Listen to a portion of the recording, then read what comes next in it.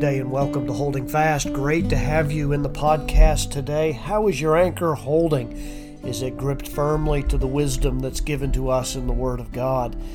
Great to have you. Thank you. Welcome to my office today, and got my Bible back open again, and I'm taking a trip through this fool's gallery, this rogues gallery of fools that we have been looking at in the past couple podcasts, and we move on down the hallway to another fool that is mentioned. And I think it's important for us to understand again that we need to pay close attention to the Proverbs when it gives us this kind of revelation, because hopefully it'll give us not only the ability to make sense out of the people that we meet that may just seem to be so obstinately set against the truth and the wisdom of God, but it also helps us to avoid those qualities and characteristics that really make up who they are. We've looked at two thus far. We've looked at the simple fool, one that probably occurs the most in all of the Proverbs, and then we looked at another kind of fool called the Kasil. He is a fool that is known by his thickness, his denseness.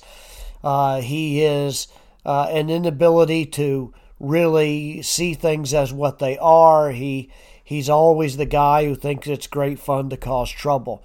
So we've looked at those two kinds of fools, but then we move on to this one, and the next portrait is the face of a fool whose jaw actually looks set, as one man said. I would call him the obstinate fool. If possible, he's probably even one notch lower on the fool scale than Mr. Kasil, the last one we looked at.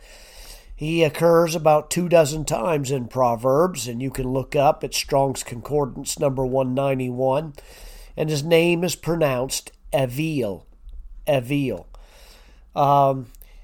The times that it occurs throughout Proverbs describes some significant things about him. The first time that it occurs is in chapter 1 and verse 7 of Proverbs, where it says, "The fear of the Lord is the beginning of knowledge, but fools," or the Evil, "despises wisdom and instruction." He absolutely refuses and hates any effort to try to set him right and help him think correctly. Particularly, the scripture says in Proverbs 15 and verse 5, a fool or a Evil despises his father's instruction. That is his particular viewpoint, that he just cannot stand to be corrected by his own father. It grates on him, and he just despises it and gives it no thought. But wisdom seems to be just out of his grasp. It seems to be something that he just can't lay hold of. The Evil in Proverbs 24:7, it says, "Wisdom is too high for an Evil. He openeth not his mouth in the gate." Wisdom is just something that it doesn't seem to be able to sink into this guy because he's such an obstinate fool. He already assumes that everything that he thinks or does is right. In 12:15 it says, "The way of an Evil is right in his own eyes." He already thinks that the way he has rationalized and the way he works through things, that it's already right. He assumes that everything he does is the right approach, the right choice, the right decision. And he doesn't ever consider that there might be somebody else that might know something that would be able to help him. That's why he's called an obstinate fool by many Bible commentators. And wisdom is just beyond his grasp. The Bible says that you have to really watch out for him in a particular way, because in 27:3 it says, "A stone is heavy and the sand weighty, but an Evil's wrath, a fool's wrath, is heavier than them both."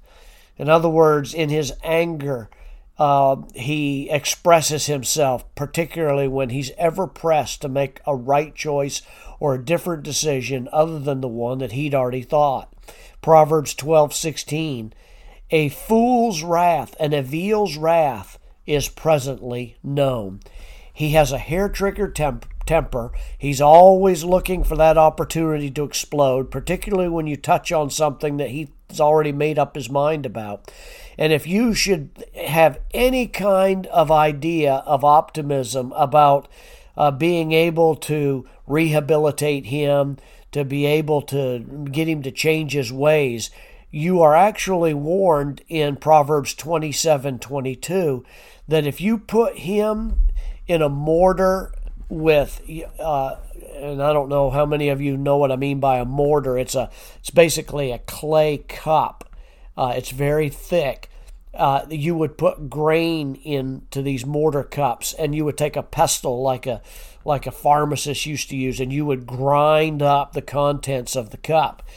In 27:22, it literally says that though thou shouldst bray a fool in a mortar among wheat with a pestle, yet will not his foolishness depart from him. Yet if you were to grind him up and put him in a mortar, grind him up, you'll not separate him from his foolishness at all, because he's just constitutionally incapable of correction.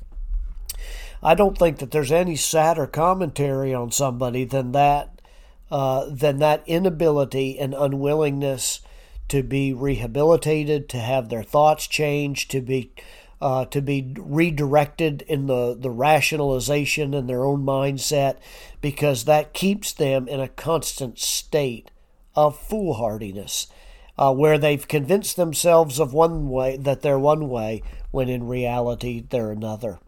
They are unwilling to look and listen to anybody or anything else. There are fools out there that are like that. We need to be aware of that. Teach your children to be teachable. Teach yourself to be teachable. Have a pliable spirit. Look for those opportunities for God to mold you and shape you by the wisdom of His Word. Make sure that that's a marked characteristic of your character, that when you read the Bible and when you study it out, you're letting it speak for itself and grant to you the wisdom that you need to be able to be a faithful servant of God. Because those that are living like this Avil, fool, are somebody who is just not going to be changed in any way. Probably, unless there's divine intervention, no human being can bring that about. Let's pray that God would help us to keep our hearts in that teachable way. And let's not allow ourselves and our arrogance to be able to overwhelm us and to cause us to lose the lessons that God has for us. God bless you today. Walk with Him, serve Him faithfully, and we'll see you in the next podcast.